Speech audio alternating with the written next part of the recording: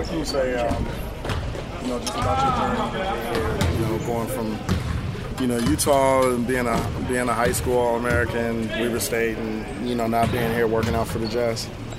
It's been an incredible journey. It's been a lot of ups, a lot of downs, and it just shows me the support that I have. Really, I can get through anything.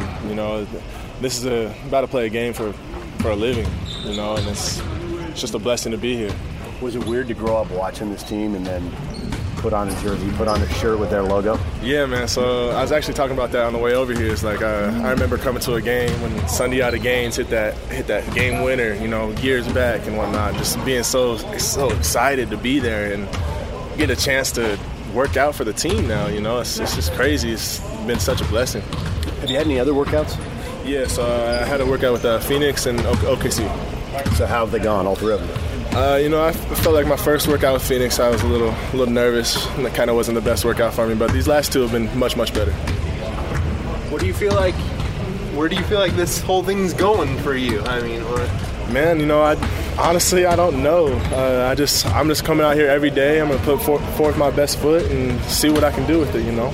Take what I can get. What feedback have you gotten from teams during these workouts?